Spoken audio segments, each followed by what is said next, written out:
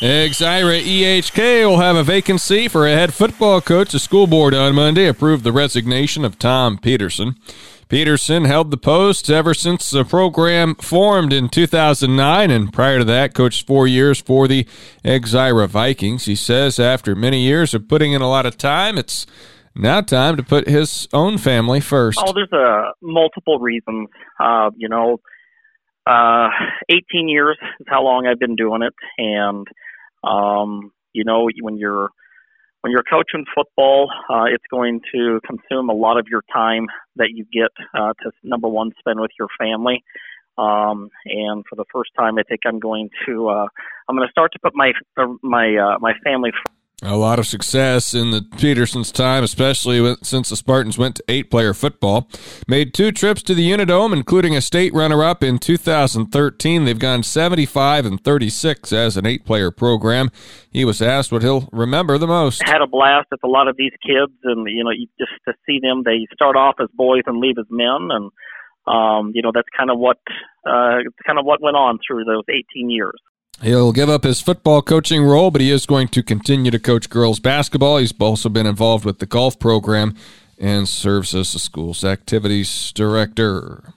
The Atlantic girls basketball team held off Denison Schleswig's second-half rally and defeated the Monarchs 57-49 at Denison on Tuesday night. The last time the Trojans topped Denison Schleswig was in 2016. Tom Robinson reports. 3 players scored in double figures for the Trojans. Peyton Harder led the visitors with 18 points. Maddie Richter came off the bench and contributed 14, and Jada Jensen scored 13. Olivia Meyer led the home team with 13. Candace Schultz, 8, and Whitley Allen finished the game with 7. The Trojans fell behind early in the first quarter until sophomore Maddie Richter came off the bench and knocked down 2 3-point baskets, boosting her team to a 12-10 first quarter lead. Oh, they were huge, and we know she can shoot. Their coach knew she could shoot. That's just how it is. You got to have players hit shots, and we know that she can do it. She does it in practice. She's done it in scrimmages, and now she's doing it in games. Atlantic head coach Dan Vargason. The Trojans broke out to an 11-2 run in the second quarter, spurred by Jada Jensen and Maddie Huddleston's 3-point baskets, Richter's 2 field goals, and 2 for 2 from the free throw line. Besides the Trojans' scoring prowess, they put their foot on the throttle with pressure defense. Yeah, well, the biggest thing was just the 1-2-2 started to be a little more effective. It's one of those things where early on teams can pick it apart, and then, if you run it well long enough, they start to have breakdowns. I thought our conditioning was a big advantage in that second quarter.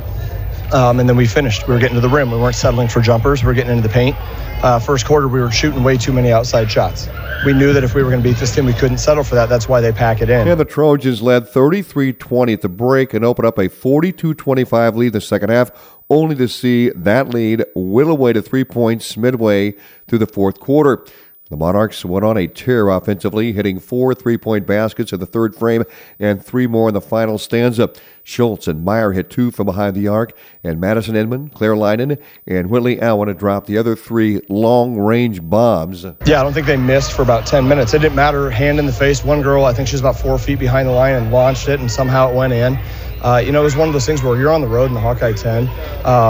It's hard to win, and this is a team that's had our number. Kara Olson and Aubrey Geyer sank 2 free throws down the stretch to keep the home team at arm's length and push their lead to 57-49. But when the gym got lit up here, their fans went crazy. They were hitting threes. Our girls didn't let that bother them. We all kept our composure. Next up for the Trojans is a home game against non-conference opponent ACGC on Tuesday, November 29th. The Monarchs host OABCIG.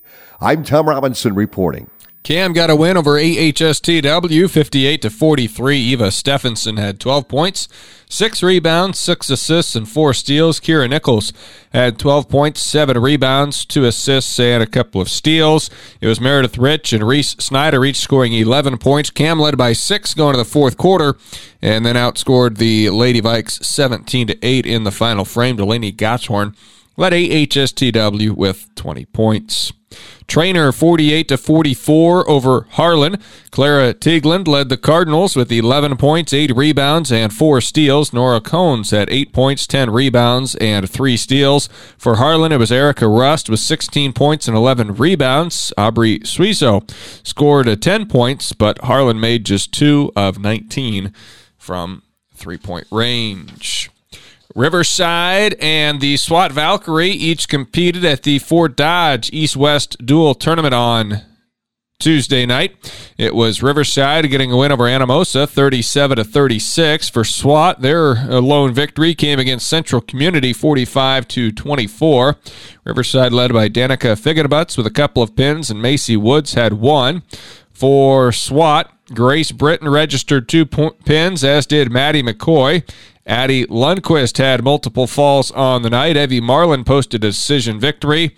Also, Haley Armstrong had 1 pin on the evening for SWAT Wrestling. Coming up tomorrow on KSOM, it's Iowa State men's basketball heading to Portland for the Phil Knight Invitational.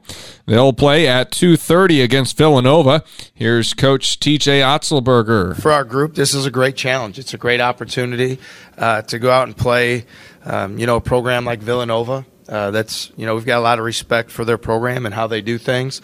And, we're going to do everything we can to be at our best. And so that starts with our preparation leading into it and the opportunity we have in front of us Thursday. And we've got a lot of confidence in our guys. That's why, we like to have these type of opportunities to go play a program like Villanova. And we'll see where it goes from there. So, whatever anybody else thinks of us or how they perceive us, we don't put a whole lot of time into that. We just stay, with our daily habits, doing what we do and build our confidence from our process. That audio is courtesy of Cyclones.tv. Pre-game coverage tomorrow on KSOM starts at 1:30 p.m. And that's sports. I'm Bennett Blake.